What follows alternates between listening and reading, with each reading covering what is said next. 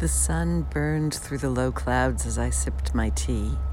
Our garden is full of winter birds, a pair of cardinals peeping to each other, one in the serviceberry and the other in the holly near our kitchen door.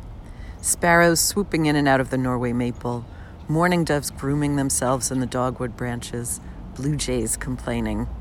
The ground is soggy and the grasses droop from all the rain yesterday. Squirrels chased each other across the yard, and I sipped 2 bowls of pu'er tea, stroking the smooth ribs of my tea bowl.